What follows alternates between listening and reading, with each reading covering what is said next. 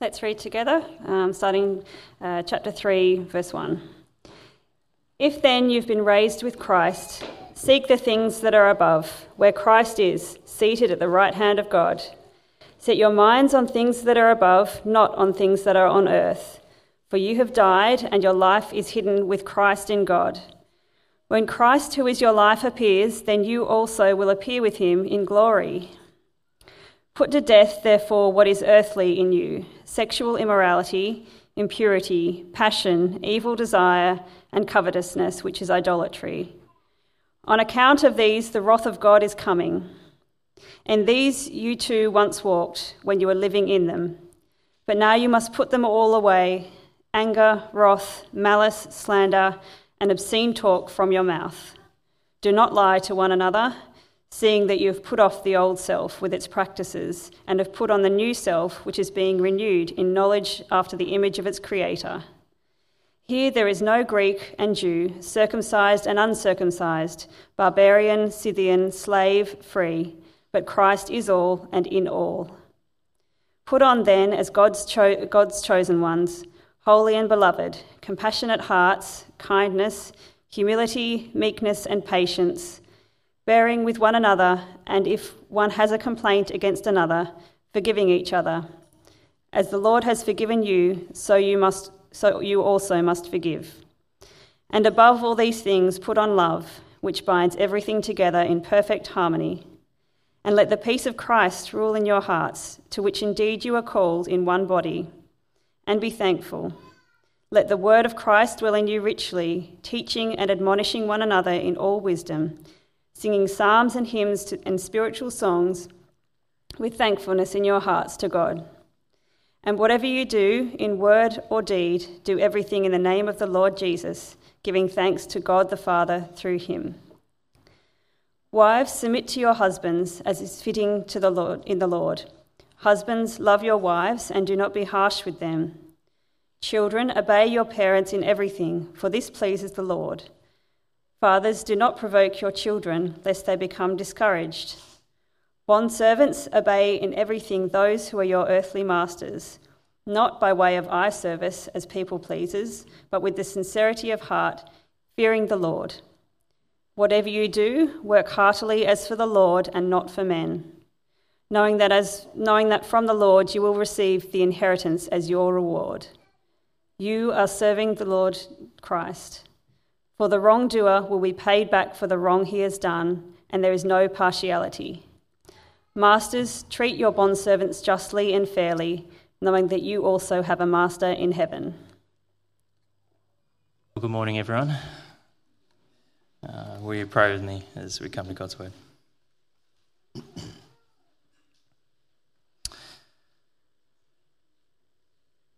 Father, you have raised Christ to your right hand with heaven and earth under his feet. And so I pray that you would help us to see how all our work endeavours also should be under his feet. So please speak to us today, encourage and convict us. In Jesus' name, amen. Well, a passage about slavery, you kind of got to deal with that awkwardness, don't we? That this is, I'm thinking of Britain in the 1800s. Like, they actually had a slave trade. Their economy built to a large extent on slavery. So this Christian country using slavery. But the problem there wasn't the Christianity. The problem there was they needed to become more Christian. And I want to illustrate that with the amazing life of a politician, William Wilberforce. If you've seen the movie Amazing Grace about his story, I would really recommend it. His life is an amazing one. So he was a British Minister of Parliament, 1780. He got into Parliament. For about 50 years he served. And he became a believer in Christ after he was in Parliament. And he spent 40 hard years devoted to abolishing the slave trade. And then he wanted to make slavery itself, not just the trade, illegal as well. Apparently in 1787, Wilberforce wrote a letter. He estimated that the annual export of slaves from the western coast of Africa, for all nations at that time, not just Britain, was 100,000 people per year. And not all of those would survive the boat trip. He was disgusted by it. And this disgust came out of his Christian faith. He spent 20 years fighting it, and we've got to appreciate that he got severe opposition. People feared that it would destroy the economy. England didn't want France and Portugal to become stronger if they just stopped doing it. He got severe opposition to this. And he suffered medically. He had many young children at home. He had 6 children, and he had the troubles at home. He had an embattled life, but he was known for his joy. Just a little anecdote, he was known for playing with his children when he got home. Embattled but full of joy, this guy. Victory came in 1807. So one biographer described it this way: the House of Representatives rose almost to a man and turned towards Wilberforce in a burst of parliamentary cheers. Suddenly, above the roar of "hear, hear," and quite out of order, 3 hurrahs echoed and echoed, while he sat, head bowed, tears streaming down his face. So that was when the trade was finally abolished, 1807. And then he spent the rest of his life trying to make slavery itself illegal in Britain. And he heard news that it finally happened 3 days before he died. So he got that wonderful privilege of hearing that it had been undone. Quite a fun fact, he also started the RSPCA. I thought that was interesting, so I'll share that. The seeds or the roots that undermine slavery was what is in the gospel. That's what initially inflamed this cause in Wilberforce, and it's what strengthened him throughout much opposition. It's what he called the peculiar doctrines of Christianity. Not saying they're weird, but saying that they're distinct. They're distinct from any other worldview.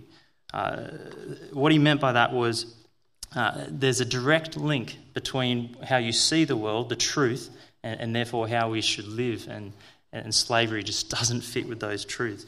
So things like people being made in the image of God. Your worth isn't based on your utility or anything else, but each person bears the image of God. Human depravity.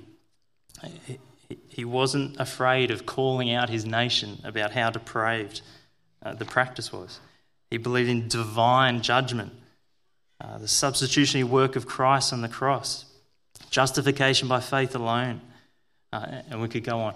But these are the seeds that broke and undermined slavery then, and they're the seeds that should be undermining forms of slavery that still exist today.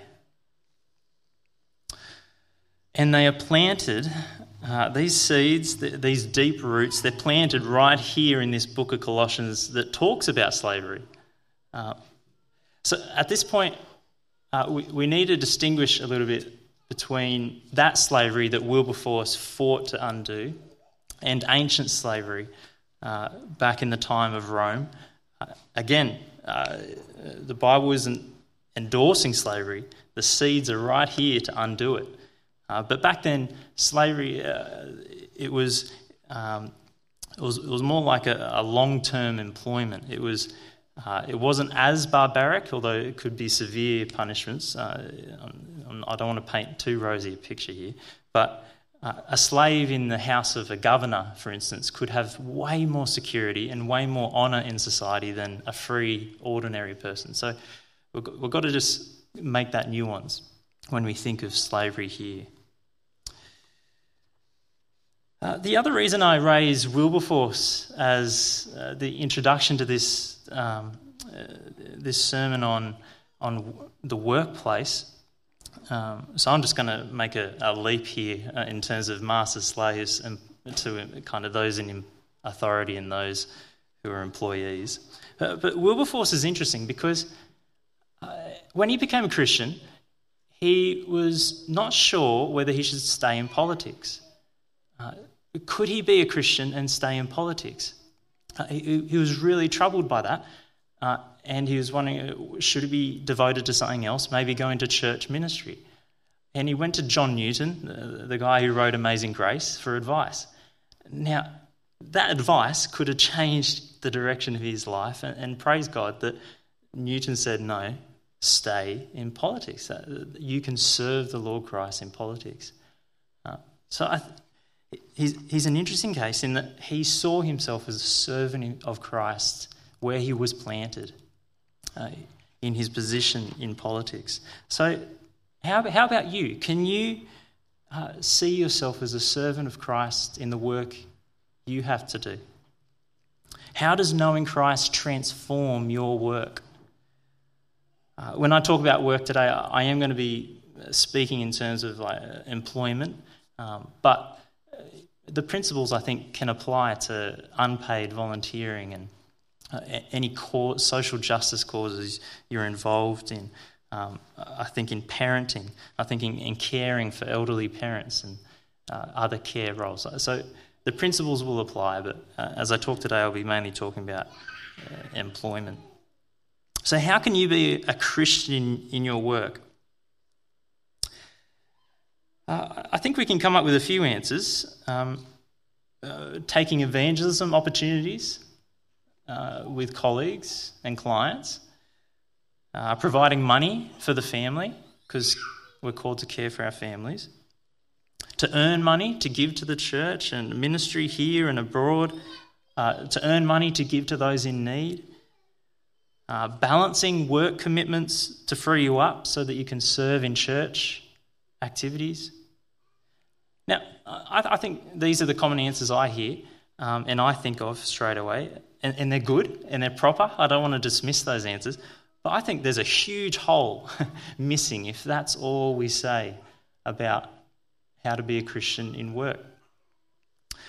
Like as you write and send an email, as you write up that report, as you meet with that client, as you change the bedpan for that patient, how does knowing Christ affect those day in, day out tasks? Or do you leave Christ in the car as you walk into the office? Or walk into the room at the end of the house, everyone working from home now. But do we know how Christ fits in that?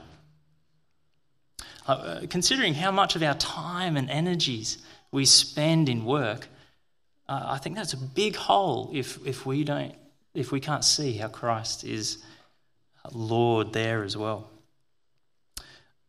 We might think just don't do anything unethical.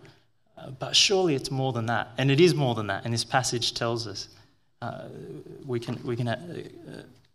being full in Christ has a lot more to say than just don't do anything unethical. Tim Keller in his really good book. Today I can't cover the topic of work from a biblical point of view. Like Tim Keller's book, Every Good Endeavour, I'd really recommend it. But he asks an interesting question in it. He asks this question: at the end of your life, will you wish that you had plunged more of your time, passion, and skills into work environments and work products that helped people to give and receive more love? It's an interesting question. Will you wish I gave more to work because you're a Christian? It's an interesting question to consider. I think if we don't see how fullness in Christ should overflow into our work, then we're going to be in danger of trying to fill our souls with work. Trying to use work to do something it just can't do. Keller has the term, the work behind the work. So work is hard. The tasks are hard. Living in this broken world is hard, but the work behind the work is trying to fill up your sense of value as a person, your sense of security, your sense of meaning. That makes If you're trying to use work to do that, that makes work really, really unbearably hard. A Chinese-American comedian, Jimmy O Yang, told his dad his desire to become an actor, and his dad's response, he says, was this: if you follow your dreams, you become homeless. Everyone does what he hates to get money to then do what he loves. He said it a lot funnier than I can say it, but don't follow your dreams, you become homeless. No one does that. Just use work, get money, and then fill up yourself with what you love. Without Christ, we can undervalue work, seeing no meaning in it apart from that paycheck to then fill our lives with family and security and leisure and whatnot. And I think, haven't we seen it lately? COVID has exposed that, where we were pouring so much into work, and now people are like, I want more work-life balance, actually. It's swung. People want to work from home and all those things. The Great Resignation. So many people resigned because they want more fulfillment. They're just using work to fill up on things that they actually love. Or more recently, there's the trend of quiet quitting. People don't care about their work. They want the paycheck, so they won't quit, but they just give a half. I can't say that word. They give a half effort. Sorry. They give. They don't give. Their heart isn't in it. They quietly quit. We still are full of getting quick rich. Oh, I can't even get my words right today. The schemes are out there. The lottery is still alive and well. So we can undervalue work, but we can also overvalue work, pinning much of our identity on it, that this is who I am. This will fill my sense of worth as a person. You can do it in ministry. My value as a person is because I'm a pastor. That is wrong. That is wrong. And you need to remind me of that. My value as a person is in Christ. We can use work as if it gives us our security in this broken world. Get enough money and you'll be safe. No. Get enough position in society and you'll be safe. Or we can use it to fill our lives with meaning. So we can undervalue work, we can overvalue work. And I think when we try to overvalue work, trying to fill our buckets with work, I think that makes success absolutely necessary. Failure is devastating. Weakness is shameful. Because we have to have success to feel like a full person. And if we think like that, that can make immorality seem reasonable, maybe even the only option. For like taking credit for other people's work, fudging the numbers just a little bit, exaggerating time frames so that you win the bid, being harsh on workers when things don't go to plan. It can also lead to an imbalance of priorities of work and rest and family and church. Perhaps we feel like we're struggling at home, and so we overinvest in work because we can control that. We can feel more fulfilled there when we should be pushing into the struggle at home. And I think it can also lead to a distorted way of decision making. Even in our work, we can evaluate the importance of tasks not based off the needs of people, because we're limited creatures. We can't give all our energies to every single task. Do we base the things we prioritise on the needs of people or what will fulfil me? Don't we gravitate towards the tasks that just fulfil us when we overvalue work? So we can't undervalue work, we can't overvalue work, and what we need is therefore to know the fullness of Christ. And so how can we not become full but express fullness while working? By setting our minds on things above, verses 1 and 4. Similar to like we saw in the family structures last week. Work is redeemed and restored to God's original design as his image bearers. You can express fullness in Christ in whatever situation you're in right now. Whether you're under authority or in authority or a mixture, this is Christ's sovereignly chosen context for you to know fullness in him and express it. This is where the rubber hits the road, whether we realise how full we are in Christ. So in verses 1 to 4, we're commanded to set our minds on things above. If success in work validates who I want to be, my sense of well-being will be a roller coaster, or we'll just see work as a means to another end. We'll be tempted to use people for our own sake. But if I set my mind on things above, we remember that I am chosen by God. I am holy and loved. That never changes, no matter what's going on in work. My status is not greater because I have position and authority over others, nor is my status diminished because I am an employee or apprentice or a student, because I have the highest status in the universe. In the cosmos, I am in Christ, at God's right hand. You cannot get higher. I am a servant of the King of the universe. I am a child with the greatest inheritance. And I am not alone in my struggle. His powerful grace is at work in me and through me. His grace covers my sin and shame. He helps me in my weakness and temptation. So I have freedom not to be paralyzed by weakness, but to engage in the struggle for his glory. My purpose in life is much bigger than my own story to create a successful, comfortable, self-affirming kingdom. My purpose is to be part of Christ's cosmic story of reconciling all things to himself. I'm called to represent his grace where I am, that the work I do redeems this little patch of his world. I'm engaged in his cosmic plan of redeeming everything to himself. My bucket is full to the point of overflowing, and therefore, as verse 17 says, whatever you do, in word or deed, do everything in the name of the Lord Jesus, giving thanks to God the Father through him. I am to be conscious of Christ's authority and his grace all the time.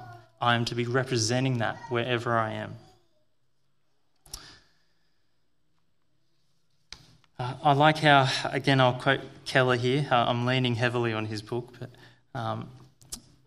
Keller puts it this way: you are adopted into God's family, so you already have your affirmation. You are justified in God's sight, so you have nothing to prove. You have been saved through a dying sacrifice, so you are free to be a living one. You are loved ceaselessly, so you can work tirelessly in response to a quiet and inner fullness. It's out of fullness in Christ that work is redeemed. So let's get into God's word. How does this fullness in Christ overflow into the workplace? Let's consider those under authority, the employee. We're called to see past what you can see with your eyes and see who you're really working for. As you fill in that timesheet, as you work from home, as you're coming to the end of the day and you just want to finish, so you want to just cover over your mistakes and just leave them as it is. As you represent your company on a business trip, as you make a sales pitch, promising time frames and things, whose eyes are you working for? Whose opinion of you is most important? Are you conscious that you are doing all things for Christ, that you are representing Christ as his servant? This mindset lifts all work to a heavenly calling. It doesn't diminish it, it lifts it into the heavens. Even the most unappreciated, difficult, dirty work, you can be consciously working for Christ. So what does this look like? What motivates this kind of thinking? Well, first, what it looks like. It's done from the inside out. Since the Lord looks at the heart, it's wholeheartedness. Because people only see what's on the outside. So verses 22 and 23. Bondservants, obey in everything those who are your earthly masters, not by way of eye service as people pleasers, but with sincerity of heart or wholeness of heart, fearing the Lord. Whatever you do, work heartily as for the Lord and not for men. Accountability is a big problem these days with people working from home. I heard the other day that one US company, to try and fight this, because they've got lots of employees, the employees sign up to accountability where their camera on their screen takes a photo of them every 10 minutes. And they can record whether your keyboard has been used or mouse has been used every 10 minutes. If they don't see you at your desk, you don't get paid for that 10 minutes. That's a very law way of going about things.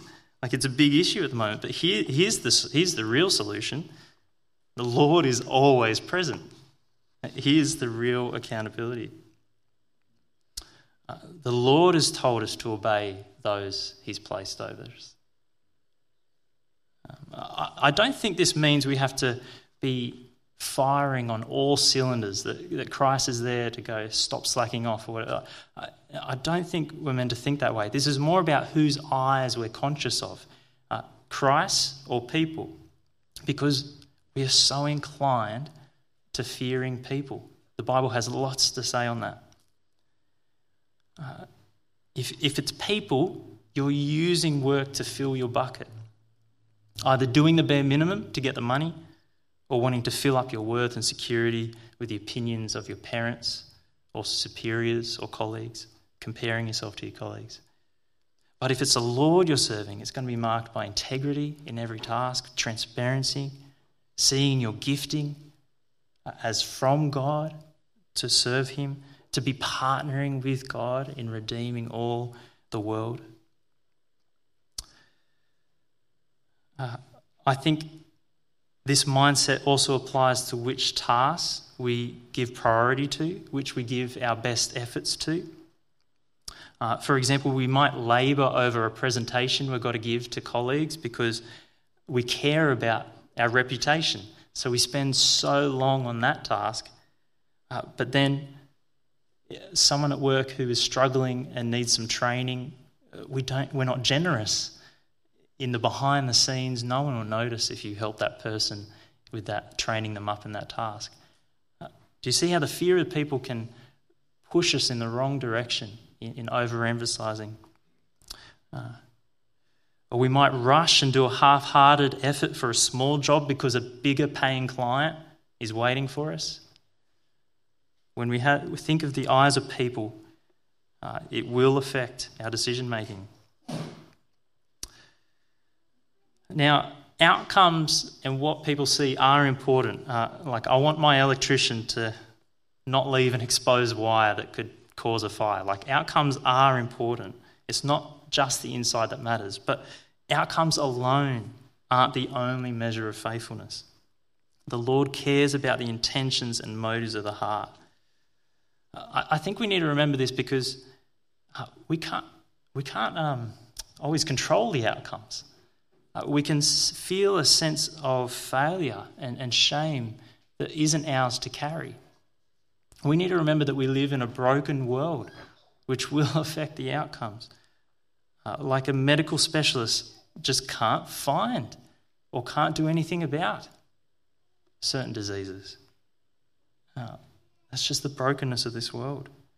Or it's also broken in that there is too much good to do. We can't do it all. And we can feel ashamed that we haven't done enough. We've only helped this one person when there's 100 more who need help. But again, that's not ours to carry.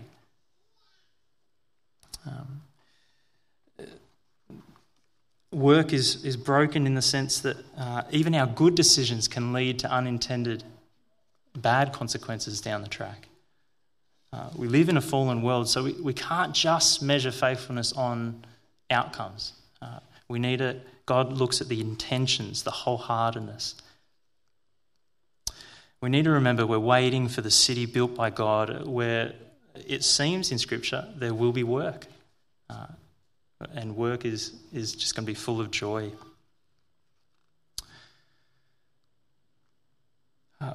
This attitude also frees us, I think, to receive work as a gift.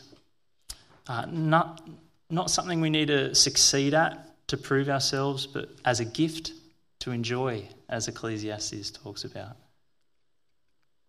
Instead of working for the eyes of people, we are to fear the Lord. To fear the Lord. That phrase, we always need to define that, because it's not a cowering fear that Christ is looking for reasons to get us in trouble. That's not what it's saying. Fearing the Lord is a response to his greatness. It's a response to his grace to us. So, for instance, in Psalm 130 verse 4, "But with you there is forgiveness, that you may be feared." It's the forgiveness that motivates the fear. Or this phrase in our passage, "with sincerity of heart, fearing the Lord." That same phrase is used by the prophet Samuel just before he dies. He urges Israel, "Only fear the Lord and serve him faithfully with all your heart, for consider what great things he has done for you." It's grace that motivates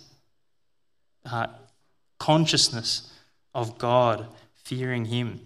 We don't want to displease the one who has lavished such goodness on us. We don't want to displease him. We're not afraid of him. We just don't want to displease him. That's what fearing means. And this is super important, because we will be controlled by the one we think has the ability to give us life.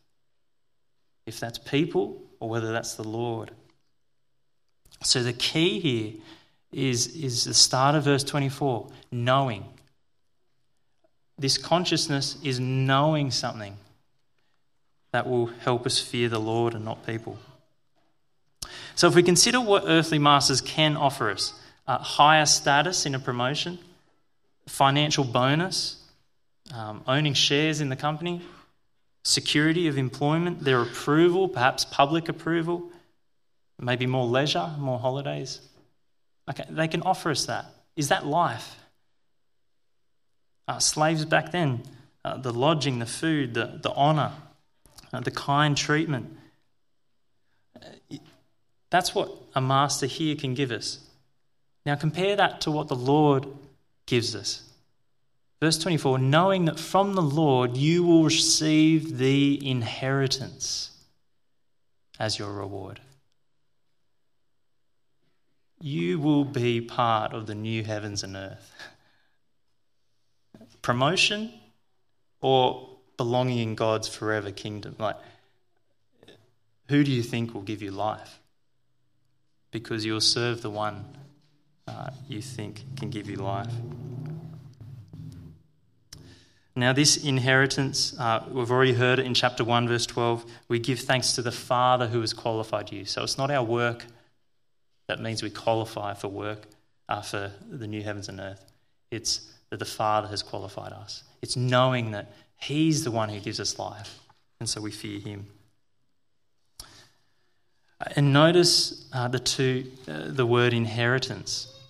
So slaves had no right to the inheritance, but the Colossian slaves were to be motivated as sons and daughters of the King. They have an inheritance. They need to remember who they are. The earthly incentive can hold no sway when you remember all that we have been given in Christ. If you miss out now, you're still rich. How can you be incentivized to not live for Christ? And on the flip side, we fear the Lord and not people, because he is the one who punishes wrongdoing. We shouldn't be threatened by people into disobeying Christ. Now, I'm not 100% sure what this means. It could be a few things, and it could be all these things. It could be remembering that in this life, it's Christ who will dish out the consequences if we do wrong. So it could be in this life he dishes out the consequences. It could mean that we will feel shame on the final day when we give an account for our life. If we're just investing all this time in business in unethical ways and for our selfish gain, that's all going to be burned away. We will be saved, but that's going to be burned away. So maybe the punishment there is that. Maybe it's about the masters. Yes, you're being treated unjustly at times, but remember who is the avenger of wrongdoing. It's not you, it's the Lord's prerogative to avenge the wrongdoer. So you don't need to cower under your earthly master because you know they will face Christ one day. It could be all these things. I'm not quite sure.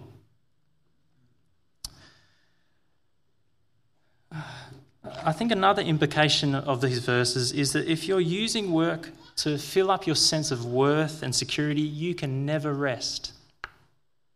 You can't rest because you'll lose yourself. Even when you're with your loved ones, your mind is on the job, or you feel guilty for having that day off. That's a sign that you are trying to fill your bucket with something other than Christ, because Christ commands rest. He's a just and good master. He commands rest for you, and he commands rest for those under you. And it's a way of acknowledging that I'm a creature, I'm limited. I don't make the world go round, Christ does. So fearing the Lord, not man, will produce two good fruits. On the one hand, it will give us courage to live for Christ because he's the one who gives us the great reward. You will follow him even if it means injustice and pain because you know that he's the one who will hold those doing the injustice to account. So we can't be incentivized to not live for Christ. We can't be threatened to not live for Christ if we're fearing the Lord, not worrying about the eyes of people. Okay, so let's transition then to those in authority. What if you're in some level of authority at work? What does fullness look like? You are to treat those under you as your master treats you, with justice, fairness, not favoritism. This doesn't mean treating others as equals in authority. Like I think in Australia we try and flatten all authority. This isn't saying that. But it's treating people with justice as image bearers, as valuable in the eyes of God. Be as Christ to those under your authority. So do you use your employees like machines, what you can wring out of them? Do you use them for their output, only caring what they can do for you? Because that kind of mindset will lead to harsh treatment, not paying wages on time, creating a culture where everyone feels ashamed to use their rightful benefits of days off and things like that. Creating a culture of fear of failure. I remember one CEO saying he in his business, he would not punish people for failing. He would get people in trouble if they didn't ask for help when they knew they needed help. One makes people cower if they get anything wrong. The other encourages people to ask for help and to serve one another. I think another way we can be harsh with those under authority is not caring about the whole person, the personal state of your workers, not empathising with them. Their personal life could be really burdensome, and if we just treat them according to the outcomes of their work, Again, I don't think that's justice and fairness. We're to treat as Christ treats us. Or do your employees encounter something just out of this world? Like Christ's character, compassionate hearts, kindness, humility, meekness and patience, seeking reconciliation. That would stand out if you're an authority with that kind of character.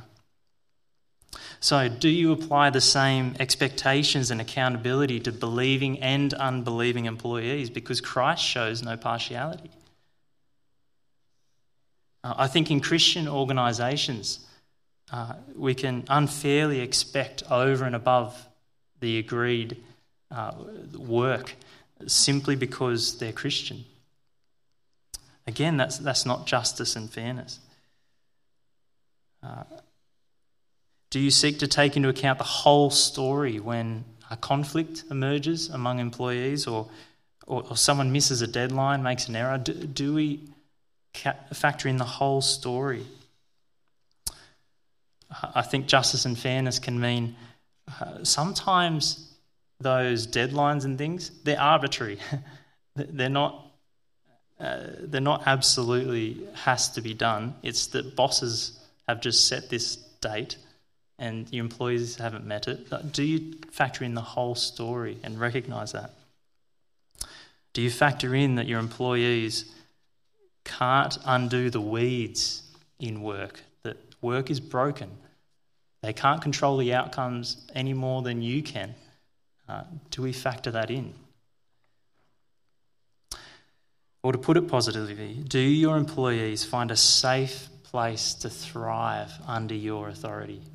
They find the character of Christ a safe place to thrive, treated as a valued person, not just a cog in the machine. A Christian in authority will see their worship of Christ not only in the spiritual realm or spiritual activities, they'll see it in how they represent God's character to those under their authority in the workplace. So Isaiah 58 says, is not this the kind of fasting I have chosen? To loose the chains of injustice, to untie the cords of the yoke, to set the oppressed free and break every yoke. Is it not to share your food with the hungry and to provide the poor wanderer with shelter?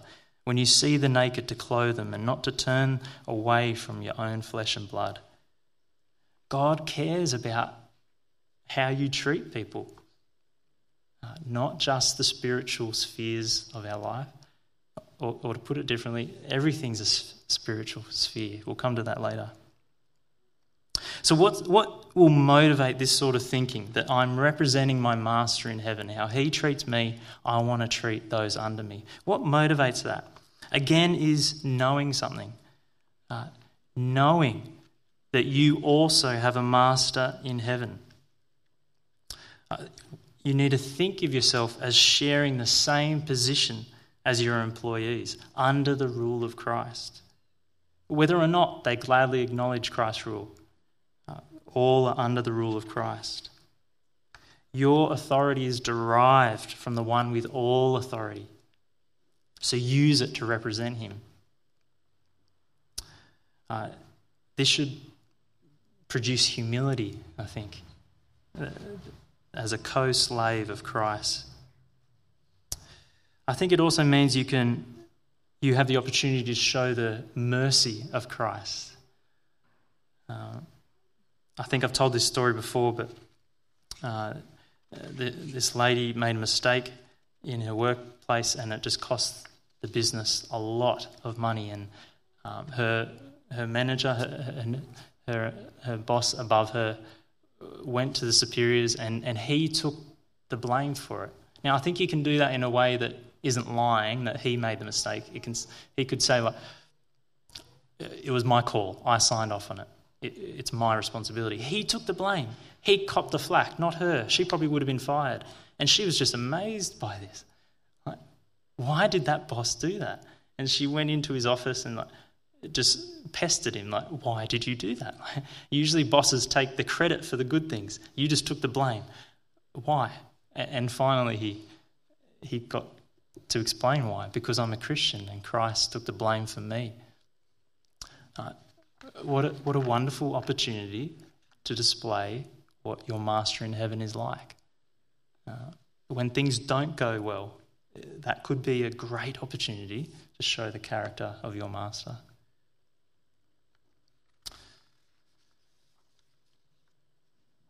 So whether we are under authority or in authority, we are to be thinking Christ, representing him.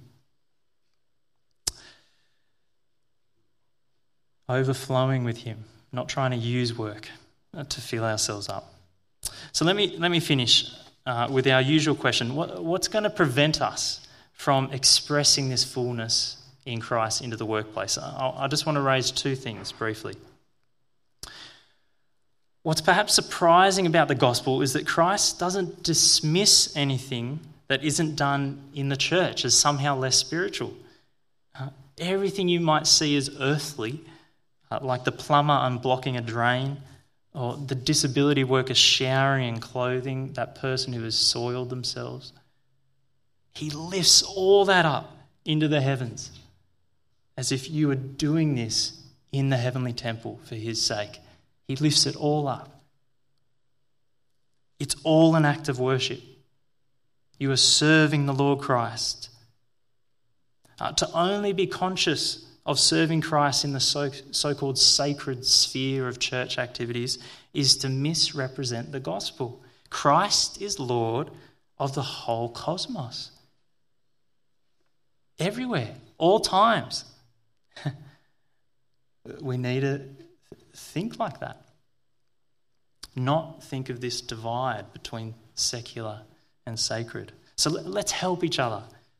Not see work as some kind of self-salvation, but let's also urge and pray and counsel one another to be overflowing Christ where he has us. He's given us work to do. He wants us to represent him. So let's not think sacred, secular, but all things are under Christ. And the second thing that could keep us from overflowing in Christ in our work is being concerned with being unequal in earthly things. Either trying to make sure that everyone is equal in authority and wealth and so on, or trying to downplay these differences, or looking over our shoulder and comparing ourselves. Where do I stand?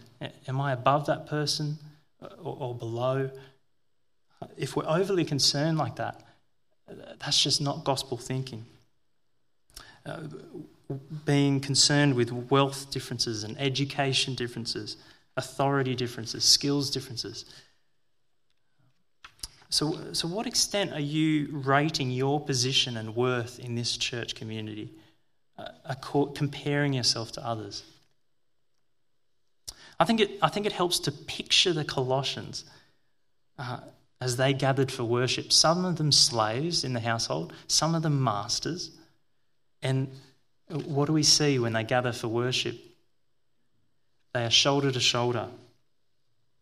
They're not two classes of people. They are one. They are all singing, all worshipping together. They are all submitting to the same Christ in his word. They're all members of God's household, not by birth or social position, not by achievement, all by belonging to God by pure grace. It's a beautiful picture. Unequal, and yet they're not even thinking about unequal. They're one in Christ. Christ is all and in all. So is that how you see yourself in this church community? We need to be relating to each other in that kind of way, because that kind of thinking will propel us into our working week. Because we'll know our fullness is in grace and not try and use work to build up achievements and so on.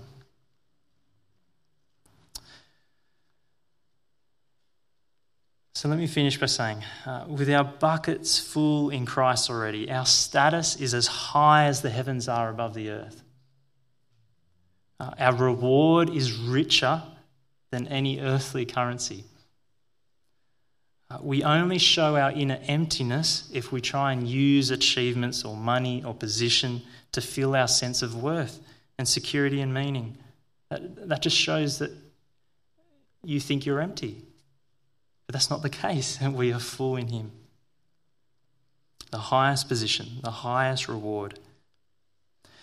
We can rest from the work behind the work of trying to fill our empty buckets because Christ has filled our sense of worth. And then that means the proper value of work is redeemed. Not undervaluing it, not overvaluing it, but the proper value is redeemed. As servants of the Lord, empowered by his Spirit, we can bear his image in all we do. Serving the Lord wholeheartedly, grateful for his inheritance by grace. Passing on the Lord's just and caring treatment of us to those under our care. The fullness of Christ ought to spill over into our church life, into our families, and into our work. And there's a very good reason for that, because in chapter 1, when Christ says that he will reconcile all things to himself by making peace by the blood of the cross, he means all things, including our work. We can be full and show the world a better way, a full way, if we are conscious, knowing that we're doing all things for Christ. Will you pray with me? Let's pray.